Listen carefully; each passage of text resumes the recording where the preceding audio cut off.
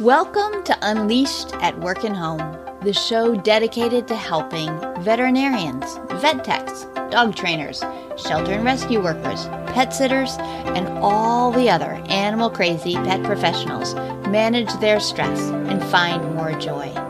I'm your host, Colleen Pilar, and I'm thrilled you're here with us today. Make sure you hit the subscribe button on your favorite app so that you won't miss a single episode.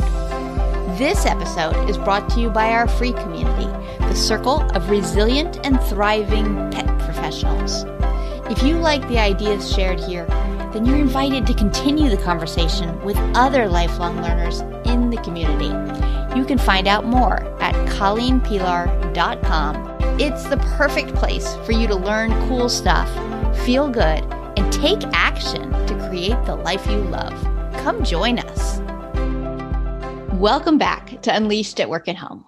My guest today is Laura Gendron. She's the owner and founder of Misbehavior in New Hampshire. Welcome, Laura. Thank you for having me. I'm excited to be here. We're going to be talking about trust today. And I think trust is a really tricky topic because there are so many layers to it and what all becomes involved in knowing that you can trust someone else, knowing that you can trust yourself. What does it really mean?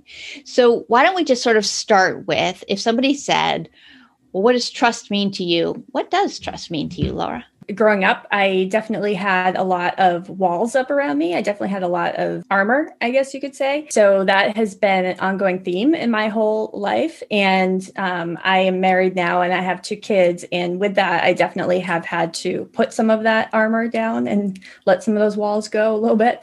So over the last my kids are 6 and 8 now. So I guess over the last 8 years, but really, I would say just the last couple of years, I've really been digging into more self-awareness type stuff. I love psychology. Psychology is my happy place. I love animals. Obviously, that's why I'm in with animals. That's why I work with dogs. I love them, but I also love psychology. So bringing it together has been awesome. And with that, I have done a lot of work with understanding behavior. And when it comes to dog behavior, I know a lot of stuff there, but then being able to apply that to human stuff has been awesome. So the more I dig in and the more self-aware I've become over time, the more I've been able to understand what trust is. And for me, that whole, I don't know if you guys have heard of Brené Brown, maybe, and her whole trust talk that she does, but she talks about a marble jar, and that totally resonated with me.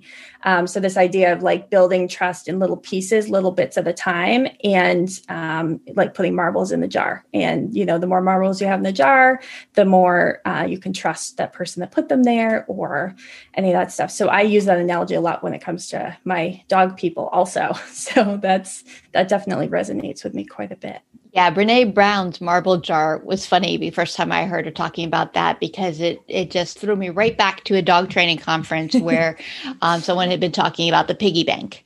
And, all of the times that you do something that is comfortable and nurturing and helps the dog be set up for success, you're putting a deposit in the bank. And then there will be these times that it's stressful and things are hard, and that's taking deposits out. It's withdrawals, and that withdrawals tend to be larger. You need lots of tiny little deposits to make up for each of these withdrawals. So I think these ideas are really nice for people because the metaphor gives you something to visualize, to see, it's little things over time. And trust is a tricky one, particularly, I think, for a lot of pet professionals. Many of them I've found have trauma in their background and have had reasons to feel less trusting of humans and more trusting of animals. And so they sort of develop this armor, as you called it, to protect themselves. It can be scary to be open and vulnerable. And so when we're looking at that, when we're looking at creating our marble jars or our piggy banks, what do you think is the most important thing for us to keep in mind when we decide, okay, now I'm going to start really trying to feel a little bit more trusting? How do people start? So I think, honestly, I think it's those little baby steps. You're talking about the deposits, like with the marble jar or the money. And I think it's just putting little deposits in all the time. So you're always, kind of feeling like you're in the green or that you're rich in those deposits as we talk about them with the dogs. So just those little bits, like just paying, like if you're thinking about your dogs, for example, and, if they are looking for attention from you, and if you turn towards them and give them some attention, even if we maybe shouldn't be at that very moment because maybe they're barking at us for attention, but we just built up trust with them, right? So I think it's the same way with people, where if somebody's talking to us and you just turn and you look at them, as opposed to, continuing to type away on the computer or, looking down at your notebook and writing your notes. Or if you're doing virtual training, I do a lot of virtual training, and I have to, even through the computer, I have to look at them. And, even some simple things as small as looking into the webcam, right? Yeah. Like you're talking to them over the computer, how much eye contact can you make?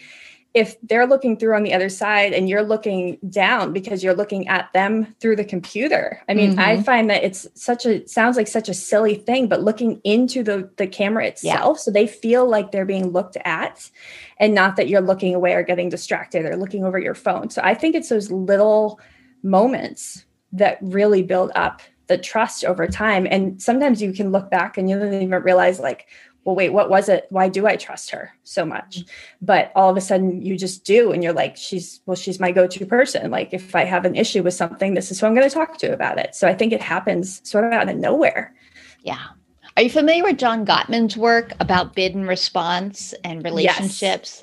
Yes. It's really interesting, that whole theory of when someone makes a bid for connection, how we respond. And you summed that up so beautifully with the dog. When the dog is barking and you pay attention, or the dog is seeking your attention in whatever way, whether it's a way you'd like to reinforce or not, when you pay attention, you have responded to that bid for attention.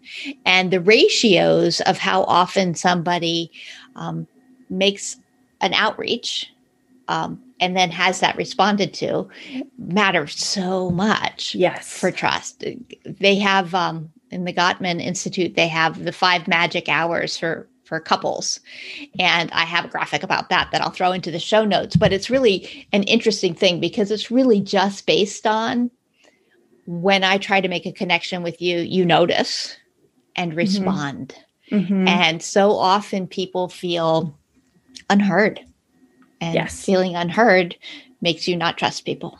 Yeah, exactly. Yeah. Whenever I think about, because like I said, I have a couple of kids too, and just little things like, they want to show me the work. So they've been virtually schooling since March, essentially, other than summer, I guess. And, if I'm trying to get work done on my computer and they just come in the room to try to show me something, after a while, it's kind of like, okay, you don't have to show me every little thing. And of course, that's what you're thinking in your head. And it's so easy to feel frustrated by that, or, just annoyed that they just keep coming in. They keep coming in. I'm just trying to focus. But every time I turn and pay attention to them and make an effort to say, like, oh, you did a really great job. Or even though I might be thinking like, I need to get back to my work.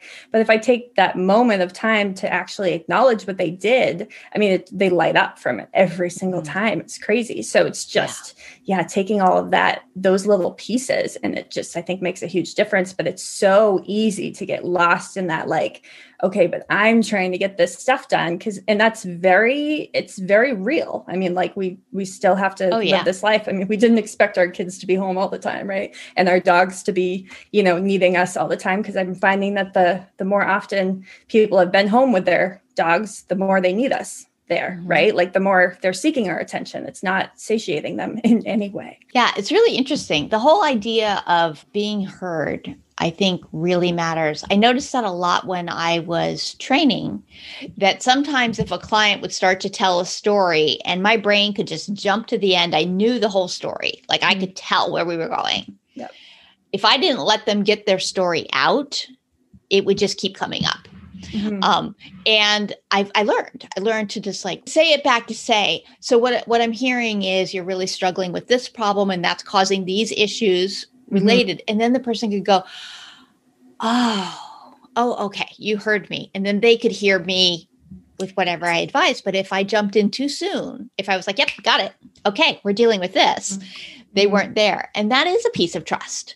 That's a piece of establishing yourself as the professional. You, in theory, are trusted because they hired you, but you're not. Until you make a human connection, people don't trust you. And you have to build that first. So you had mentioned that being very fascinated by psychology, just like I am, and by animals, just like I am, and by people, just like I am. So two behavior nerds together having a conversation.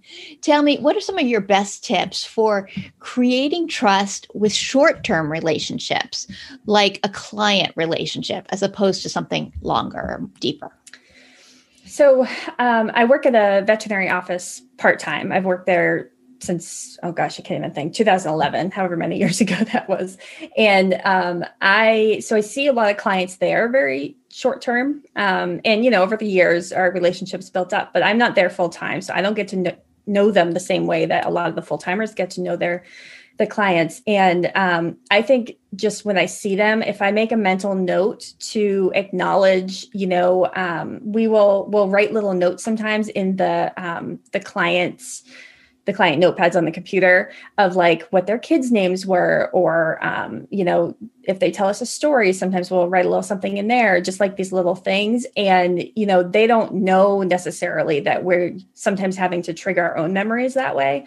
But I think just acknowledging them in ways like that too. And, I think the full timers who are there, they know all of that by, they know it all. But I think, just taking the extra step and the extra effort to really do something like that. And some people are going to be better at this naturally than others. I think I'm definitely one of those people that, if I see somebody in the grocery store and they don't have their dog with them, I'm like, hold on, I have to picture them with their dog in order to put their name to it. So I know all their dogs' names, but sometimes it's hard to remember their name without their dog because they've identified that way. So I think just, if I do see somebody in the grocery store, actually now it's a little harder with our masks on, right? But I think just acknowledging them and saying hi to them, because I've definitely have had moments where I'm like, oh, wait, I know that person. I know that person. I know that person.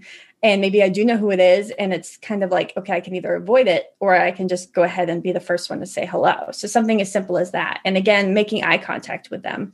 When I'm in the room and I'm listening to stories, I think treating everybody like they are the only person is really important to me. Because I think it's really easy, especially in the veterinary field. And I think when compassion fatigue comes into it, I think it's really easy to say like, okay, well, I just talked to 5 other people about needing to put their dogs on a diet, but the 5 other people dismissed me. So what happens when person number 6 comes in? Right. You just don't talk to them? Or, if you're feeling that compassion fatigue, like, this person's not going to listen now. Well, this is a different person. This isn't that last person. So I think that part's really important too, is just treating everybody like they're individuals, because they are. And, they might need to hear things 7 times before finally it clicks. So I think that part's really important, is just seeing everybody as the individual that they are and not as the whole.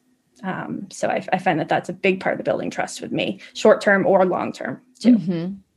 What helps you remind yourself of that when you're having what to you is the same conversation over and over, but isn't, obviously, because it's a different client on the other side? So when you're like, oh, here we go again, how do you prevent yourself from falling into that rut? So I try to keep stories in mind. So I like to live by stories too. I like to kind of remember like, oh, well, this time I talked to this person and it wasn't resonating, wasn't clicking, but all of a sudden it did. And kind of having that in my mind to keep me motivated to keep going with it. And, I've had people who will email me back. I might send out an email that I think is just like a silly little rant about something, or a silly email about, nothing. And it's giving them permission to feel something. And I'll get an email back and they're like, oh, I so needed to hear this today. Yeah. But maybe yesterday, maybe it wouldn't have hit home the same way. So little things like that, I just think it's just so important, because you never know where people are at with their, their own triggers stacking. Like we talk about with the pets is, like you don't know what their day was like. You don't know what's going on in their life.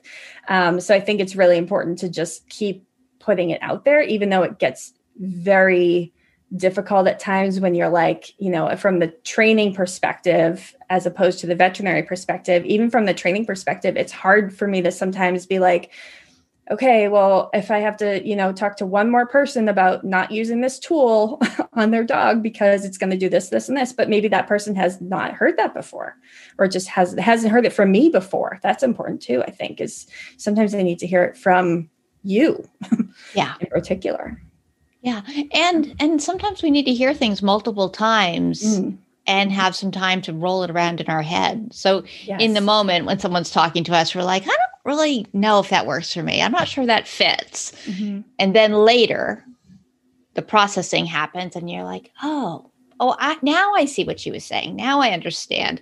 But the person is no longer there. You don't know the impact you had because the aha moment occurred hours or days or weeks later, when the person had time to really process how the information you shared fit into their life. And that's hard. It's hard because we want the immediate result. We want to know, I told you, you got it. We're good. It will stick with you. You'll always know this because I told you. Right. And that's not how humans learn. Not even close. No. No. So what got you interested in diving a little bit more into the human side of things? You said you were sort of interested in developing your own self-awareness and things. What was your triggering event? So, I mean, COVID was one thing that definitely motivated me to do something different, because I'm not one to just sit still. So being told that I was actually at a dog training conference when we got the news about COVID. I was in Kentucky. So I was, a little ways away, and I had been there for a couple of days already. And I was like, I was really excited for the conference. I was really excited to get out of my mom brain and get into my like trainer brain. And I was there with a friend, and we were going to have, an awesome time learning all this stuff. And then all of a sudden it was canceled, and it was really disappointing. Like I was really upset about it because I was so looking forward to just having that time. And so we ended up flying home a couple of days later, and, the kids' school was done at that point, which of course I didn't know for sure at that point. But so it was either, okay, I can sit still and, do just sort of complain and about this and wallow a little bit, which I might have done for a couple of days. I mean, to be honest, it was kind of like I wanted to go to my conference and this and that. And then other conferences that I had coming up were probably going to be canceled. But of course, again, we didn't know this at the time. So I just took that one step forward. Okay, well, what's that first step? Like I can't go to someone's house right now. Number one, because I have the kids home. So whether I wanted to or not, or whether I felt safe to or not, I didn't have childcare at the time. So, okay, well, what's one thing I can do? So instead of like, what can't I do? Can't do this, can't do that. What can I do? Right? Just like we talk to our clients about, like, well, what's one thing that your dog can do is, knows how to do, or what can you teach them? So it's kind of the same thing. So I ended up learning about how to Zoom. I mean, at that point, I had no clue. I had never used Zoom before. And then instead of just learning how to Zoom, I decided to teach other people what I learned about how to Zoom. So then, and then it was like that one step forward at a time. So it wasn't necessarily, I can't even identify one big event. And I think that's a really important piece too, is sometimes it doesn't have to be that one triggering event. Just like with our pets or with our clients. Like, it's not that something, they don't have to, hit rock bottom with something, but if they take that one step forward and then one more step ahead of that and one more step ahead of that, all of a sudden they've got some good momentum going. And that's essentially what happened. Is I just did little pieces at a time. So I was learning Zoom, and then I was, doing Zoom just with my clients that I knew. And then I was making a little video, and, pre-COVID. So I would say, back in January, February, not that I wouldn't go on camera, I would, but not to an audience that I couldn't see. So going live on videos and making videos and putting them out there, pitching myself to a podcast, going on TV. I ended up going on a TV segment because I just hit the right person at the right time. And all that stuff just all of a sudden happened. And if I look back, I was like, well, how exactly did that stuff happen? I'm not sure, but it was like that one step and then another and then another. And then I got the momentum behind me. And now all of a sudden I'm doing very different things now than I was doing back in January or February. So it's crazy how that can happen, right?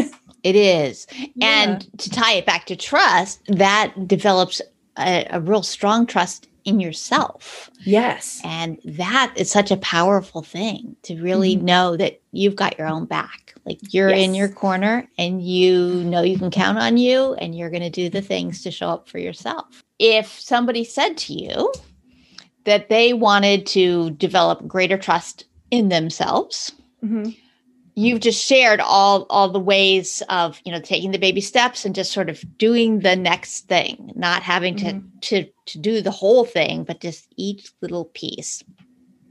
But what kind of thought or encouragement could you provide to them along the way when they start going, it's too hard? For me, I think what I ended up breaking it down to is like, what are my reinforcers? Like if I was being completely real and honest with myself, I needed some sort of reinforcement for even trying this. So, was it money? Was it feeling valued by people? Was it somebody saying thank you? Was it feeling like I physically helped somebody do something with their dog? So what was my reinforcer? And for me, it was somebody turning around and saying like, that was really helpful. Like you really did something that, I found very valuable. So, but to bring that to like a very practical point, what I ended up doing was basically putting out maybe like a Facebook post or an email or something like that. Would you be interested to learn about this? If so, I'm going to do this Zoom webinar or a masterclass or whatever you choose to call it. And so I would schedule it. I would have people sign up for it. And I kept it really, really cost effective or sometimes free initially. And essentially, I was then I don't want to say stuck, but I was like making a promise to myself and other people. So by letting other people hold me accountable, I was therefore able to hold myself accountable because I don't like to let people down. I'm a bit of a people pleaser at times. So I like to make sure that if I promise somebody of something, I'm going to follow through with it. I'm going to do it. So just doing something like that made a huge difference for me. So then that led me to, all of a sudden having all these webinars, and now I have courses and I have, all kinds of things that have been created out of this.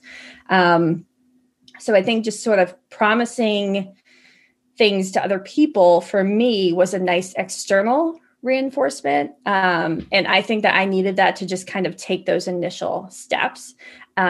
And then, with listening to some of my clients too, I found other services that I never would have thought to offer, like taking somebody's puppy into my house during this and letting my kids help me train. Like it's just something that never would have entered my mind. So by listening to them, I was able to now make these new promises to them that I was now going to have to follow through with. So I think some people are externally motivated, just like our dogs, right? If it's something that you don't naturally want to do, then maybe you need some of that external reinforcement, external motivation. If it's something that you truly enjoy doing, maybe you don't need that. I mean, I think it depends on the people and sort of what gets them to take that first step. And then creating habits too. That was a huge thing for me, is just like creating that habit of, before I even, and this might be extreme, but before I even take a sip of my coffee in the morning, I'm just going to write like one email and just kind of making promises to myself that way too. But again, it was a bit of an external motivator or reinforcement for me, is that like, okay, once I do this, then I can have that, and it worked. Yeah. And I think that's a really powerful way of thinking about it because, well, first off, so many of us are people pleasers that to commit to someone else and say, I'm going to do this means we're going to do this. And so if we can figure out what would be valuable to ourselves and then commit that publicly to someone else. Like where you said, I'm going to teach this course or I'm going to share this information. That was something that mattered to you. So it was powerful, but there was no time frame on it until you told somebody else. And I'm going to do it on this day at this time. You want to do it with me? And that's really powerful. And recognizing that both the internal and the external rewards can vary, and they can be played with as variables, so like you saying, I'm not going to have a sip of my coffee until I have written this email. That is something that you are in control of. And the only one who knows whether you hold yourself to that or not is you. And yet it's still really effective. And you can have this.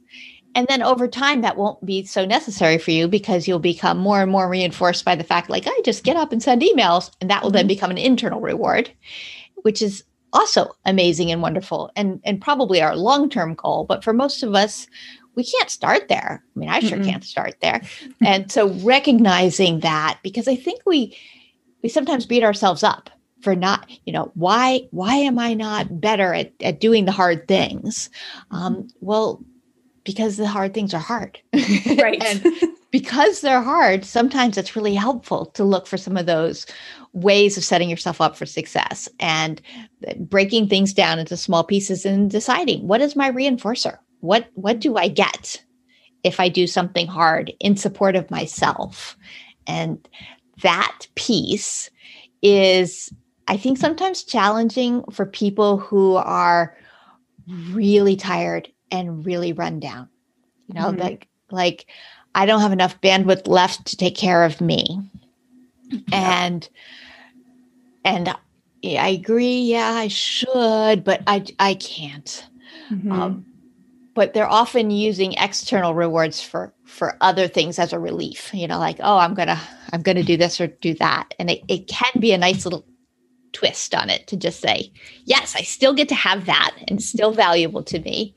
And I just have to do this one small thing first and getting the size right on that so that it's not too big. We just give up and get discouraged. Right. Exactly.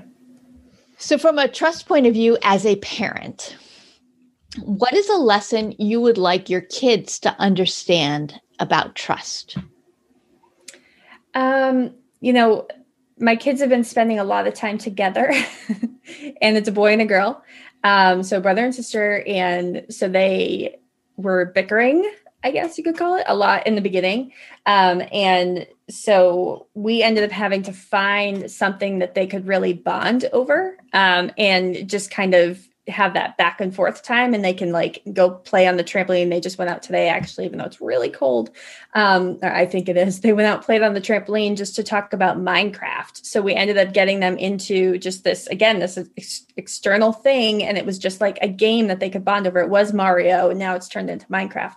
But I think being able to sort of build up that, like, it's not all about my needs versus it's not all about your needs. It's like, okay, well, if like they exchanged remote controls the other day, which I never would have expected them to do. And I just happened to overhear it. And it's one of those things where it's like, okay, if I'm there and they know I'm there, they might, my daughter might do something extra nice, for example, towards my son, because she's looking for me to give her some of that external, that praise or that like, oh, that was really nice. But to hear them doing that when they didn't even know I was there, I thought was awesome. So I think the fact that they've been able to bond over something was really helpful. And I think that that's a lesson that I definitely want them to stick with, is being able to like sort of look outside yourself and what's interesting to you, what you want to be doing, what's in it for you when it comes to anything in life. But what about the other person? Can you think about the other person for a minute and what might be helpful for them or what might be interesting to them, and maybe, reach out that way? Because my daughter wanted nothing to do with Mario in the very beginning, but she put a little extra effort in to asking her younger brother, so she's the older one, asking him a couple questions about Mario here and there. Before you know it, they're playing Mario together in the bedroom. And it's just, again, it just keeps coming back down to those like little building blocks, those little moments, those small marbles, those, little deposits that that we put in the bank and all that sort of stuff. And now they're, they're very bonded over, granted they're video games, both of them. So there's some prize to it in that, but the fact that they're both working together with, whether it's Minecraft or Mario or whatever it is, and they're drawing pictures of Minecraft, and now she's teaching him how to draw pictures of Mario or pictures of Minecraft. They're writing books together. But again, it was because they bonded over something that seems like it shouldn't be that big of a deal. It shouldn't play into it, but it did. I mean, it was a huge thing. Otherwise, had that not happened and they just kept bickering, I don't know where we'd be right now. We'd be going a little bit more crazy. So I think helping them find that place, helping them get to that place where they can really kind of connect to each other. I think that's really important for teaching them that life lesson of finding a way to connect with other people when it's not just about your needs or what you're going to get out of it directly. Yeah, I think that's really true. And when you were talking, it was bringing to mind my own sons who are all adult, and they live in 3 different states. Mm-hmm. And I was talking to one the other day and I said something and he was like, yeah, I already know that. And I was like, oh, okay, about another son. And he said, yeah, well, we're playing video games online. And so we talk sometimes. And the mother's heart in me was just like cheering, like, yeah. Because they're not really guys who are going to pick up the phone and call each other, but they can spend an hour or 2 hours playing a video game together where they'll just sort of chat and they knew things about just each other's lives and just ordinary events. And it is related to that trust piece. It is that relationship being contextual and having multiple entries into the marble jar. And video games, which have never been my favorite thing, right? Is the thing that is keeping my 3 adult sons in communication with one another. So I love video games. I don't want to play them, but I love them. I'm grateful they exist. yes, so true. Yeah. So this has been an interesting conversation. We've kind of wandered all around, which always happens in my podcast because I think everything is related to everything. And you seem like a person who also sees lots of ties between things. I think the whole idea of really learning to trust yourself is one piece I'd really like people to take away from this. And you have had a year of sort of explosive growth with learning to trust yourself. Can you tell me, if you looked back on you in January, what would you today like to tell yourself back then, to just give her a little bit of encouragement or support to just say, you will not believe what is ahead? Just look at the small moments, like those small wins that you get every day. I think thinking back, like if you get to the end of the day, for example, and you think back and you're like, okay, well, what's one small win that I had today? At the end, at dinner, when we have dinner together, typically, most nights, my kids like to do that. What was your high? What was your low? I think that's a really great idea for people to do in general. I don't know that you have to do the lows, but let's stick to the highs. Let's stick to the, what was your high part today? And I think if you can look at that every day, but look at it, get really close to it. So don't look at it in a broad way. Like I'm really happy that my kids are healthy or that my kids got along. It's like, no, look, like take a magnifying glass to that and get closer to it. And what specifically were you really happy about today? Like what moment of time made you really happy? So like, for example, that my daughter, she offered her video game controller to her brother because his was dying and she could kind of get past that and that was fine. So that might be a small little moment. So I think looking at those tiny little moments, and there are certainly days, I'm not going to make it seem like that I do that all the time. There's certainly days that I forget to do that because it just might have been one of those days where, extra hungry. I need to get to the grocery store. The birds are squawking a little extra loud. There's a lot going on. Everybody needs everything at the same time, and I'm overwhelmed, and that is totally normal also. But I think if you can at least get into the habit of at some point in your day, just looking back over, the last 24 hours or so and just zero in on just one small piece. If you can start with just one small piece, I think that you'll be able to see more and more of that. And you know what? I'm not a great journaler. I don't really like to keep track of my journals and where everything is. But if you can write that down, I find that is really helpful for me too. And when I can actually take the time to write it down, even if it's on a sticky note. I mean, my house is covered in sticky notes. I might never find that sticky note again. I can't promise that, but just getting it out of my head and onto something makes it very real. And I find that has been really helpful. So that's definitely something I would recommend to myself back in January. Yeah, that's awesome. And you're right about that. Even if you write it on a sticky note and you never see that paper again, you have strengthened the memory in your head of the event. So it's really powerful in a way that seems sort of silly to people when you say like, oh, write it down. They're like, I don't want to have a journal. I don't want to, but the act of writing it down helps to cement it in your brain. And I love the specificity that you encourage. And that's something I very much agree with, that it isn't the big concepts that make a difference in our life. Like, oh, I'm so happy for my family. No. Right. I am so happy for that moment when my daughter shared her controller with her brother. That moment, I'm so happy for my family. Right. But it's a snapshot of a moment that you can feel. You don't feel the broad categories the same way as you feel the micro moments, and you go, that was incredible. And I'm so proud of you. And it makes me so happy to see that. That was really lovely. So that was wonderful. Thanks so much for joining me today to talk about trust. If people wanted to learn more about you and your work, how could they do that? So my main website is missbehaviortraining.com, 2 S's in miss, like the person. I am also on Facebook and I'm on Instagram, both under Misbehavior Training. So pretty easy to find. And I'm on there all the time. And I love when people reach out to me and just say hi, make a relationship from there. Awesome. Well, thank you so much for joining us today. Thank you. Thanks for listening to Unleashed at Work and Home.